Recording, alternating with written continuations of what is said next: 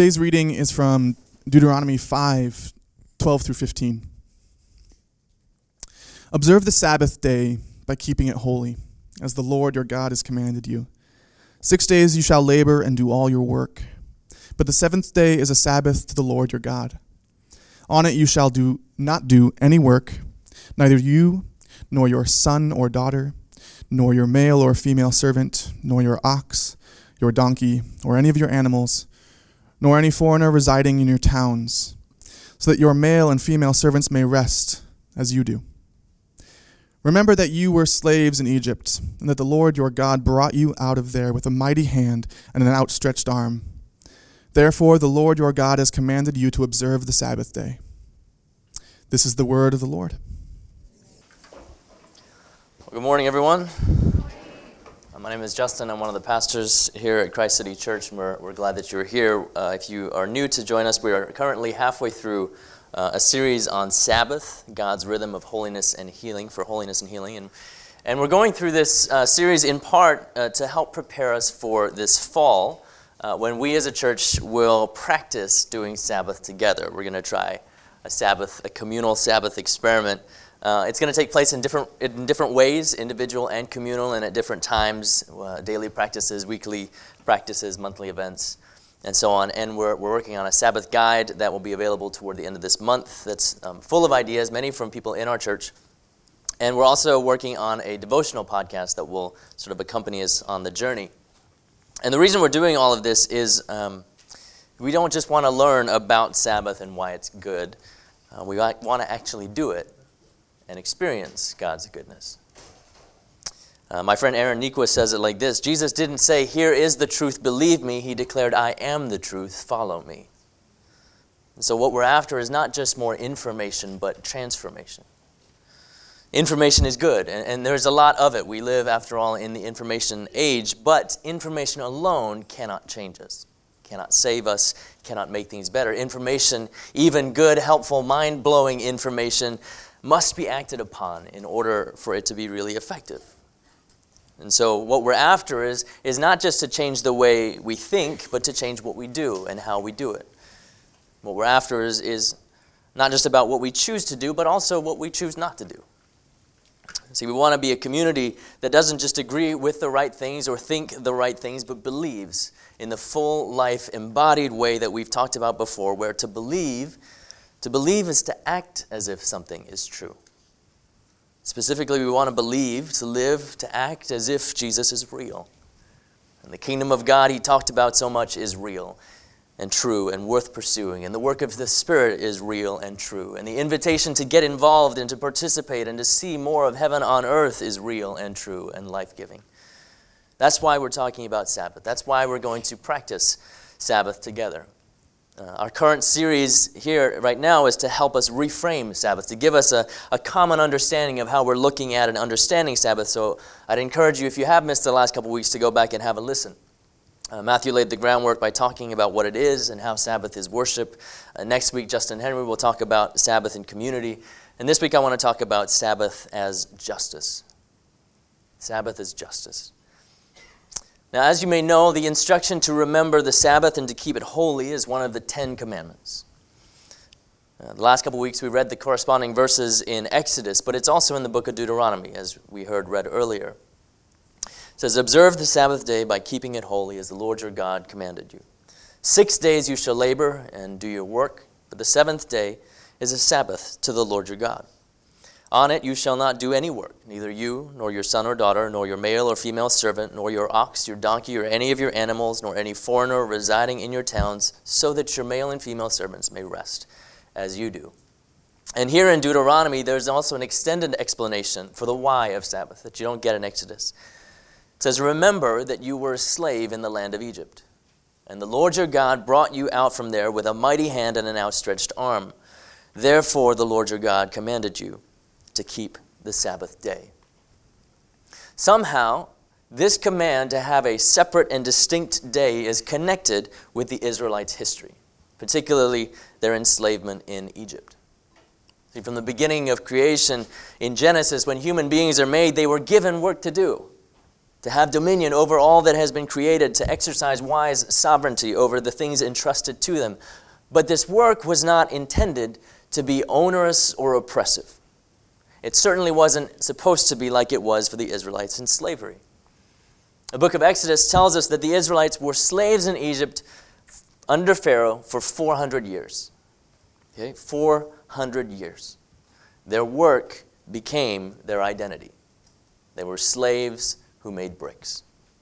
Slaves who made bricks. Now, if that was your frame of reference, that for time immemorial your people had been brick-making slaves for 400 years, how would you know how to be any different? How to live any different? How would you know how to live without bricks and chains? See, the Ten Commandments, they can seem onerous and oppressive to us, things you have to obey or else. And it's normal for our sinful, selfish nature to think that anything coming from God is trying to restrict us and to control us and to shut down our fun. Right? We want to be free to do whatever we want, to meet whatever needs we feel. But as Matthew hinted at in the last couple of weeks, this is a freedom. Coming from slavery, these 10 commandments are more like 10 freedoms.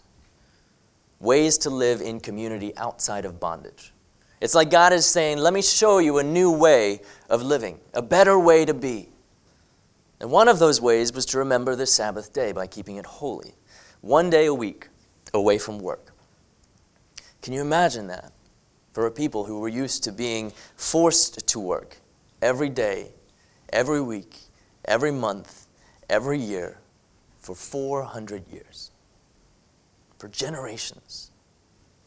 Can you imagine what it would be like for your work and your activity and your productivity to be your identity and your worth and your value, and for you to know nothing else?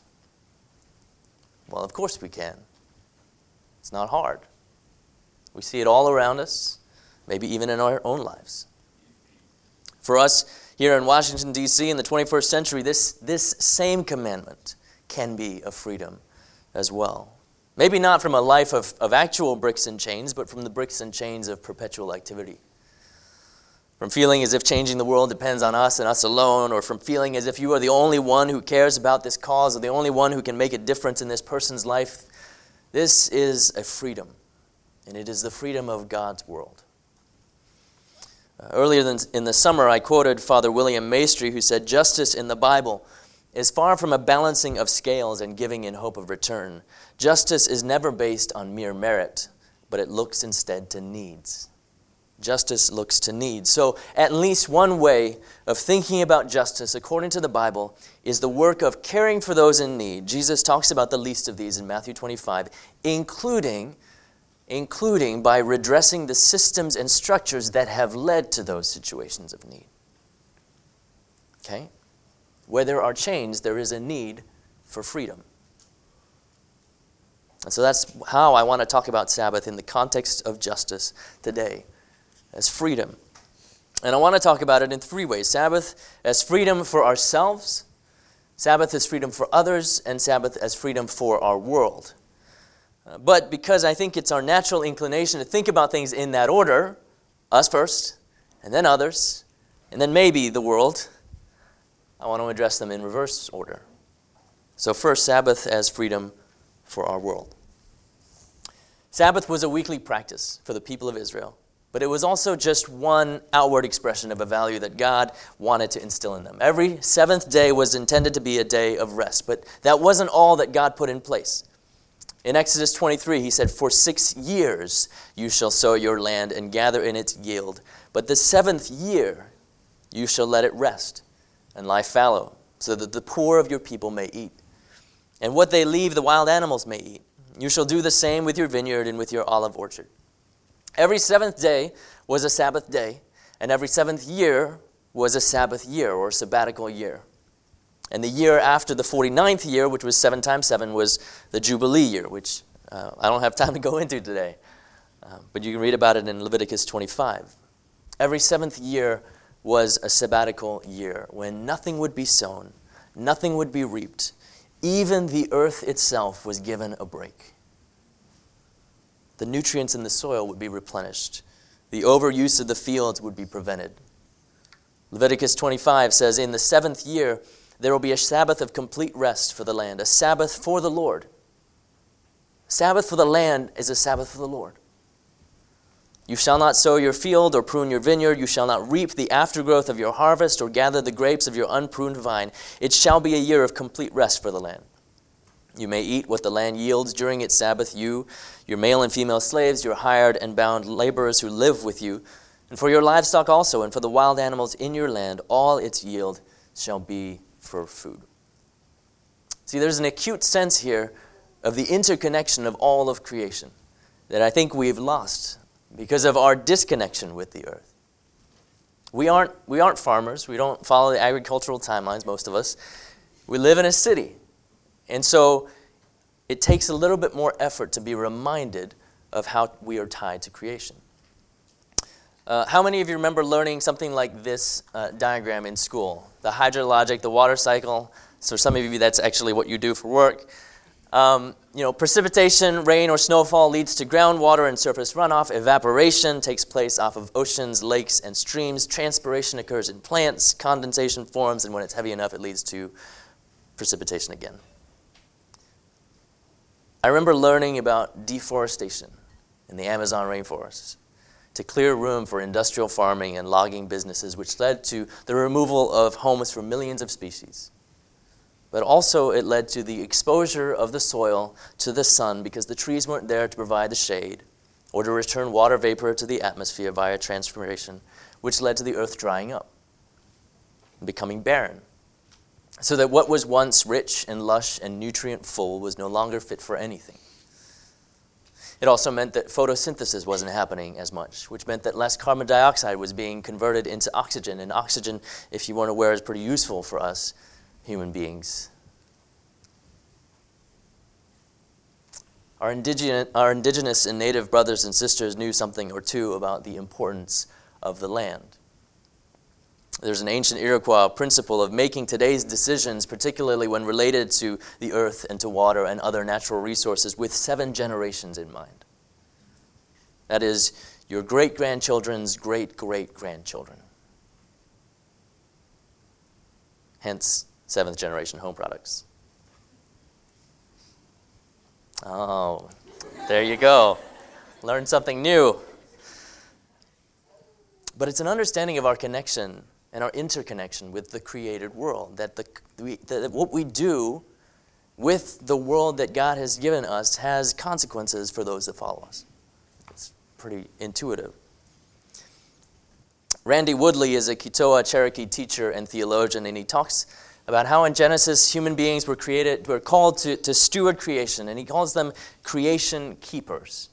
Creation keepers. He says, in native communities, a keeper of a particular ceremony or tradition is someone who's been properly trained for that task, who's been entrusted with it by the community, and who maintains that responsibility through knowledge, experience, and practice. But, he says, perhaps this charge is different from what many Western traditions have envisioned. It's not an invitation to control animals or the earth, but to care deeply for them in a covenant relationship. The Creator is saying, get to know the animals and learn from them and allow them to teach you their ways. Make your covenants with them and take care of them. And we don't talk a whole lot about caring for the land. We talk a lot about caring for the neighborhood. And every once in a while, we'll have a cleanup in Kingman Island, which is one of our local green spaces. And I admit that some of that is a presumption on my part that we all know we have a responsibility to care for our world.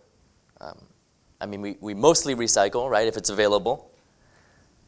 Maybe we don't leave the faucet running while we brush our teeth, and we remember to turn off the lights when we leave the house. Those were the lessons that I remember from elementary school of how to care for the world. God created things. God tells us to take care of those things. We should do it, right? But God also created human beings in His image, and we often don't treat one another in that way, so maybe I should stop presuming. In the 13th century, St. Francis of Assisi wrote a song called The Canticle of the Sun. And the hymn, All Creatures of Our God and King, is based on this song. Here are some of the verses. Praised be you, my Lord, through brother wind, and through the air, cloudy and serene, and every kind of weather through which you give sustenance to your creatures. Praised be you, my Lord, through sister water, which is very useful and humble and precious and chaste. Praised be you, my Lord, through brother fire, through whom you light the night, and he is beautiful and playful and robust and strong. Praised be you, my Lord, through sister mother earth, who sustains us and governs us, and who produces varied fruits with colored flowers and herbs. In Romans 8, the Apostle Paul wrote, "For the creation waits with eager longing for the revealing of the children of God." And we know that the whole creation has been groaning in labor pains until now. Now, creation here means more than just the earth and the environment, but it certainly doesn't mean less. The world is ours to steward, not to despoil. That's what God said in Genesis, and that's what he codified in the law. Let the earth rest. Justin Henry and I were talking the other day about his Sabbath seminar and the questions that have been coming up in those gatherings, including what would it look like if we consumed 1/7 less than we do? If we drove cars 1/7 less, or used electricity 1/7 less, or flew on airplanes 1/7 less, or threw away 1/7 less. Now you might be thinking, well, I'm just one person. It's not going to make a huge difference. But what if we all did it? What if we made a difference for our community? How we care for the earth matters. So maybe once a week we choose to walk or bike instead of driving. Maybe once a week we choose not to buy anything. And I am the Amazonaholic of us all. Maybe once a week we find a way to care for the creation that's all around us. Maybe once a week we get involved in advocacy or around creation care or climate change or local environmentalism. What might that look like for you to steward creation? What might that look like for us? And that's not a rhetorical question. If you have ideas, email me. I would love to hear them. I would love for us to explore ways that we as a community can exhibit Sabbath care for our world. Because Sabbath is freedom for our world. Or to be more precise, Sabbath is freedom for God's world. Second, Sabbath is freedom for others. You may have noticed this in Exodus 23 when talking about the sabbatical year. It says, "For 6 years you shall sow your land and gather in its yield, but the 7th year you shall let it rest and lie fallow, so that the poor of your people may eat." Or this from Deuteronomy 5 when talking about the Sabbath, "You shall not do any work, neither you, nor your son or daughter, nor your male or female servant, nor your ox, your donkey, or any animals, nor any foreigners residing in your town, so that your male and female servants may rest as you do. Remember that you were a slave in the land of Egypt." In other words, God is saying, you know what it's like to be forced to work 24/7. Don't do that to someone else. Everyone gets to rest. Everyone gets to experience God's rest. You, your kids, your servants, or some translations say your slaves, your animals, your immigrants. Everyone. Not just the ones at the top of the pecking order. Everyone. Everyone gets to experience God's rest and God's provision. At least that's how God intended it to be. Nowadays, writes Pastor A.J. Swoboda, we live in a 24/7 world. He says, I can at any hour go to the grocery store and purchase what I need. I can email a colleague late at night and most likely get a response before sunrise. I can go to a noodle stand down the street and eat whatever I want, whenever I want. I can get anything, anytime at my leisure. And with all of this convenience, it is easy to forget the price tag of such convenience. Others. A 24/7 world requires a 24/7 workforce. And the result is the kind of Sabbath inequality where some rest and some cannot. This is our reality. Too often we go through life without considering the impact of our non-Sabbath keeping on others. For example, I don't know if you've ever gotten a work email right before you were about to go out or about to go to bed or on a weekend. It might just be me. But it just frustrates you or irritates you or makes you anxious or starts your mind racing about things that you'll just ruminate over until you're back at work, or maybe you'll feel like you need to deal with it right then and there. Now, some of you have work that requires long hours. I get that. And some of you have unconventional hours. I totally get that. But now, put yourself in someone else's shoes receiving your work-related email after hours or as they're about to spend time with their loved ones. I'm not saying you need to draw other people's boundaries for them. And I know we don't all have control over our workplaces. But I am saying we should be aware of what control and influence we do have, what agency we do have, and how what we do affects others. That maybe, just maybe, we can make it easier for others to practice Sabbath too. Years ago, when I started working at the district church, my friend Mike, who serves on the leadership team, he gave me some advice that has changed my life. He said, use your work email for work and your home email for home. That's it. It was as simple as that. But what that means is, when I'm practicing Sabbath well, I can actually choose to turn off and not check my work email. I love when people email me on Monday, which is a non-work day for me, and they say, I hope you're not reading this unless it's Tuesday. Now, full confession, more often than I'd like, I am reading it on Monday because, let's be real, Sabbath is hard to keep, even for me. But I don't reply to it on Monday. So, that's a small win. But as much as you can, encourage your friends to do the same. If you own a business or if you lead a team, encourage your colleagues to do the same. Sabbath is freedom not just for ourselves, which I'll get to in a moment, but for others. For as the great Nelson Mandela said, to be free is not merely to cast off one's chains, but to live in a way that respects and enhances the freedom of others. Enhances, as in makes better, makes more possible, encourages. Or as Paul wrote in his letter to the church in Galatia, you were called to freedom, brothers and sisters. Only do not use your freedom as an opportunity for self-indulgence, but through love become slaves to one another.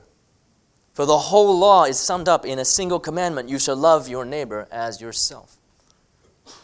Even Sabbath freedom was not intended to be an opportunity for self-indulgence. Sabbath was not intended for each one of us as individuals to say, I'm washing my hands of everything. I'm out. Y'all are on your own. I'm just looking after me today. There is a place for self-care, as we'll see. But it is so easy, let me just speak for myself. It is so easy for me for that to tip over into self-indulgence. But if all of us are interconnected in the same way that we are interconnected with the rest of creation, and if you're not quite convinced of that, think about if you don't take a Sabbath, how grumpy and tired you are. And let me tell you, that affects other people, in case you weren't aware. But if we're all truly interconnected, how might we, through love, use our freedom, in this case our Sabbath freedom, in service to one another, to the extent of becoming slaves to one another? See, the most simplistic practice of Sabbath would be to say, Sunday or Saturday is my day. I just ain't doing anything on it. Maybe you don't volunteer for anything on Sundays because it's your Sabbath and you need the break. You just need to receive and be loved. And if that is the season of life you're in, or the way we can serve you for the work you do the rest of the week, what I'm going to say next doesn't apply to you. But if you just haven't thought about it, or if you've just thought about Sabbath individualistically, about what it means for you personally, which is a good start, let me encourage you to consider the interconnectedness of our community and how we serve one another, even on our Sabbath, by cleaning chairs so you don't sit in a kid's lunch from the week, or by putting connection cards out so that someone who's setting foot in a church for the first time in DC or for the first time in a long time has some way to respond. Or by teaching kids the gospel and blessing parents with a break. Or by setting up the stages and the pipe and drape and the lights and running the sound so that we can hear each other, or so that if you miss a Sunday or if you're helping out with Kid City, you can still listen to the message. Or by providing communion or prayer so that those in need of a ministering presence can receive it. Or by playing in the band so that we can cultivate an environment where we can be attentive to the presence of God. Talking about Sabbath, I'll be honest, talking about Sabbath can sometimes feel like a guilt trip or a shame exercise, and that's not what I'm trying to do. My hope and prayer is that we don't just become individuals who practice individual Sabbaths, though, like I said, that would be a start, but that we become a Sabbath-practicing congregation and community, loving and serving and giving to one another so that we might all experience freedom. And that, I think, is what it looks like to go beyond the letter of the law and to discover the heart of Sabbath, Sabbath as freedom for others. So, what would it look like for you to practice Sabbath in a way that respects and enhances the freedom of others? Whether in our church community or in your workplace or in your neighborhood or in your family with your kids. Again, I would love to hear your ideas. I would love to hear what you guys come up with. And then third, Sabbath as freedom for ourselves. As a church, we are invited to participate in life with Christ and in life in Christ. We're called to seek and be about the kingdom of God, where what God wants to happen actually happens, and to seeing that on earth as in heaven. And what that means for us is a commitment to preaching and living out a gospel, good news, that Christ's life, death, and resurrection effected redemption. That is, it opened the way to new life for all of us. Every part of us, every one of us, and all of creation. Every part of it. And one of the implications of that is that we are called to the work of justice. Prophet Micah said, "What does the Lord require of you? But to do justice, and to love kindness, and to walk humbly with your God." And if, as I said earlier, the work of justice is the work of caring for those in need, including by redressing the systems and structures that have led to those situations of need, then practically for us that means a number of things. It means a commitment to being and becoming a church that reflects the diversity and multi-ethnicity of heaven, as seen in Revelation 7, where every nation, tribe, and language were gathered, worshiping God together. It means a commitment to caring for the poor and advocating for and with them.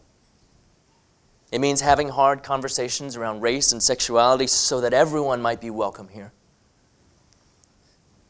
It means being willing to say that separating immigrant families and mass incarceration are wrong.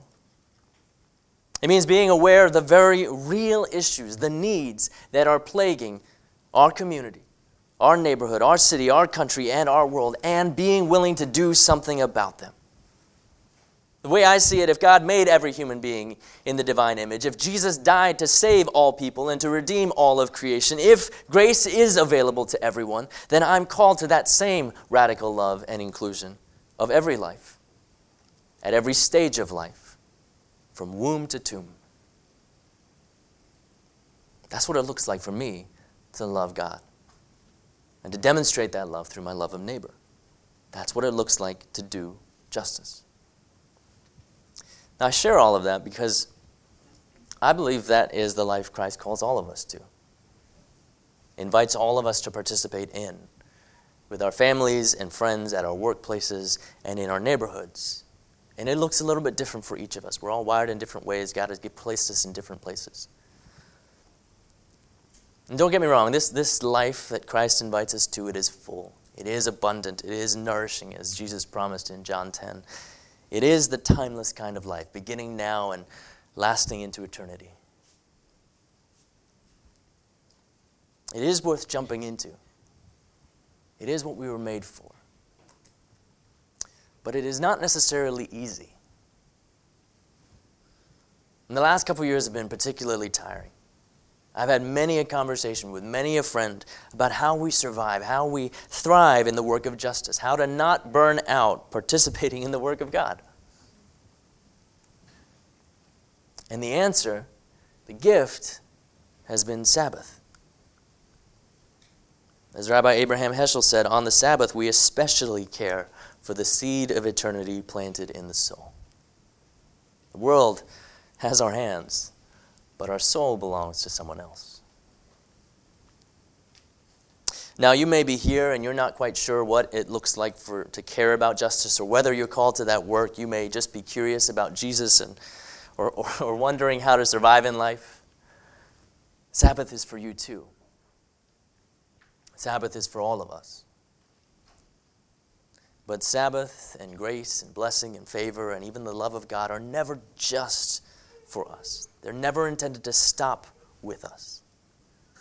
As we've seen, they're intended to overflow in us to others, to be shared by us and to flow through us. And so whether you're a teacher preparing to go back to school and educate our city's kids, or whether you work at a nonprofit or in government and you're feeling ground down by the structural barriers to making a difference, or you're just trying to raise good kids, Sabbath is for you.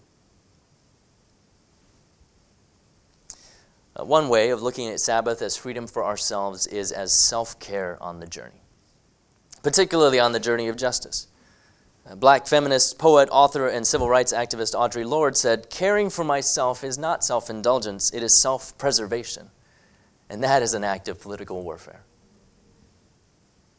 To use a well-worn analogy, if you're trying to chop down a tree and you never stop to sharpen the axe is only going to get duller and duller, and your work is going to get harder and harder.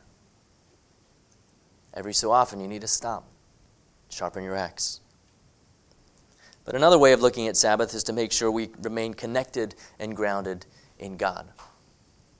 A couple weeks ago, I was having breakfast with my friend Delonte Golston, who pastors Peace Fellowship just up the road from here, and we were talking about Sabbath, and he said, I need to remember that Sabbath isn't about checking out, it's about checking in. I told him I was going to steal that. But because I've credited him, it's not stealing. It's not about checking out. It's not about zoning out. It's not about vegging out. It's about checking in with God, with others, with ourselves. And what we've tried to communicate over the last couple weeks is that Sabbath isn't just a day off. It's so much more. Sabbath is freedom for ourselves, but not freedom in the sense that we're unencumbered by anything. Rather, freedom as it's found in the Bible, which is reconnection with God, with one another, and with ourselves. It's slowing down enough to be aware of what's going on in us and why we're being driven to pursue the things we're pursuing. So I offer some practical ideas from author and speaker and friend Kathy Kong. You can think about Sabbath in 3 ways: rest, restore, and be ready to go. Rest, restore, and be ready to go. All right? Rest is taking a break. It's getting enough sleep. It's having naps. It's turning off technology. It's being aware of your caffeine and alcohol intake. Restoring is a little different. It's a little deeper. Kathy says that if rest is turning off the engine, restoration is filling up the tank. Maybe that's exercise for you, or taking care of your mental health, or spending time in community. For me, restoration takes the form of playing music just for myself. And then being ready to go.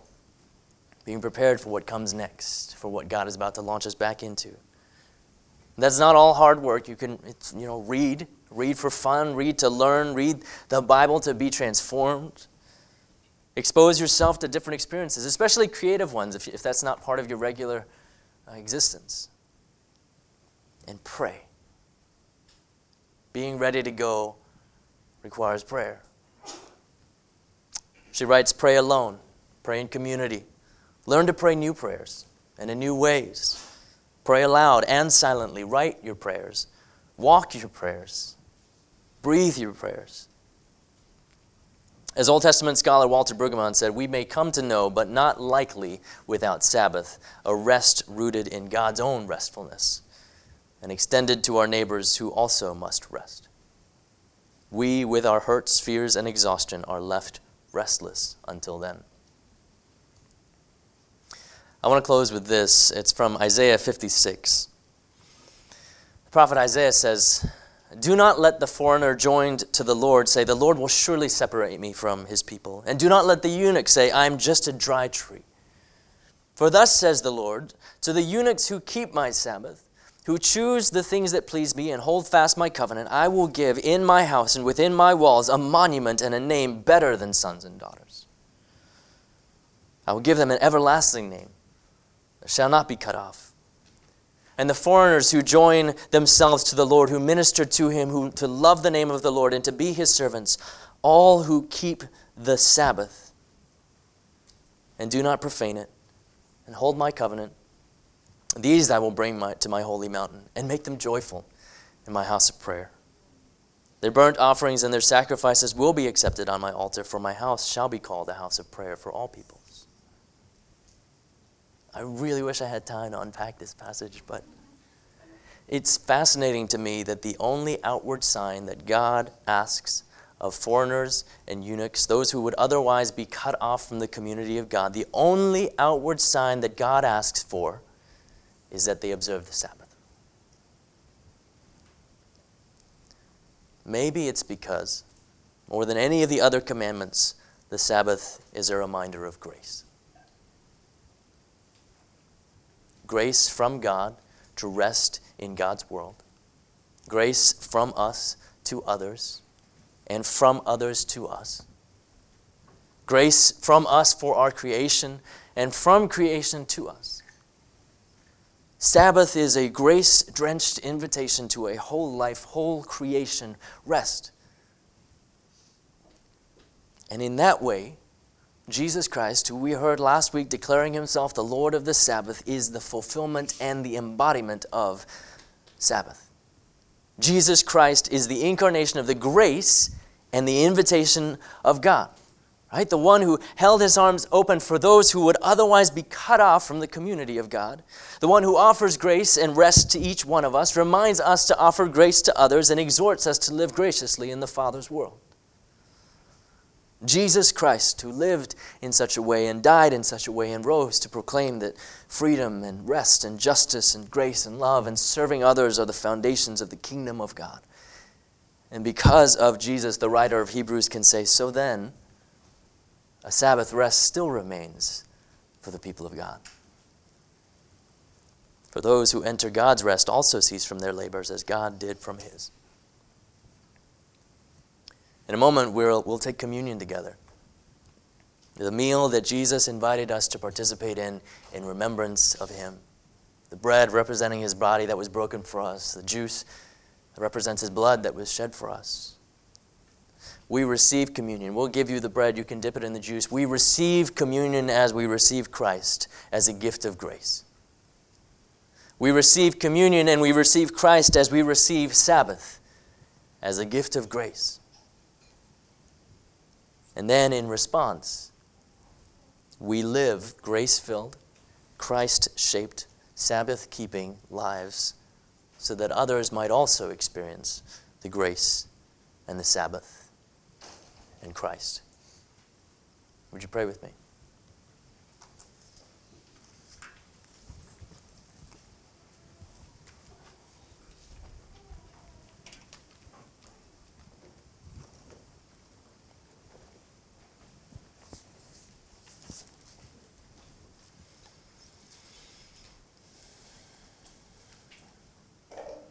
God, in those ways that we need to hear from you, we need to receive from you, we need to be challenged by you, we need to be comforted by you, Lord. And you know our hearts, you know our situations, you know what's going on in our lives, in our heads, in our hearts, in our relationships.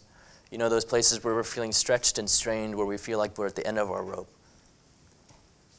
And God, for some here, even just the thought and the idea of practicing Sabbath for themselves feels like a stretch too far. And God, what I pray is that you would offer the grace that lifts heads, that provides an embrace, that says, I did not come here to shame you. I came here that you might have life. And that's what I want for you. But God, at the same time, even as we feel like we can't help others until we've fixed ourselves, Lord, it's sometimes in the act of helping others and being for others that you heal us.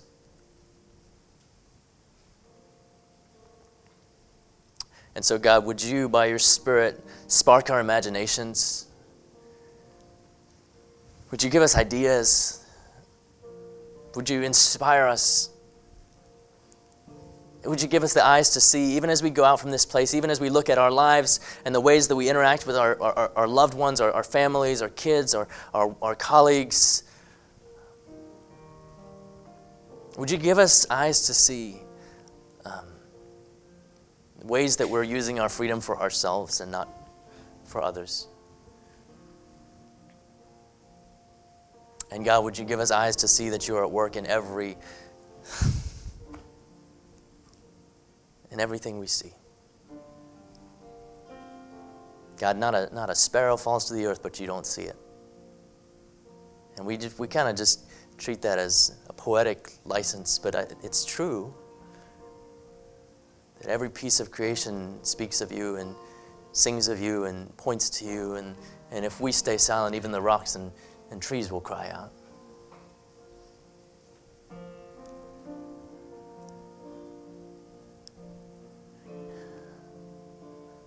And God, it can feel kind of airy-fairy to just, talk about creation and how we're all connected to it, and it feels kind of ethereal and weird, but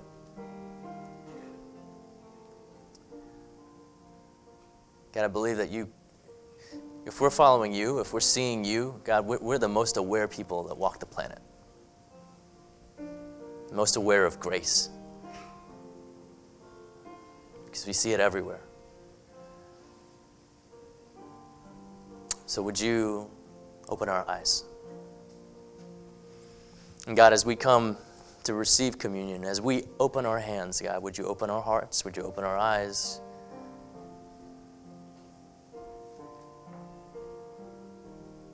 To be a Sabbath people who offer a Sabbath rest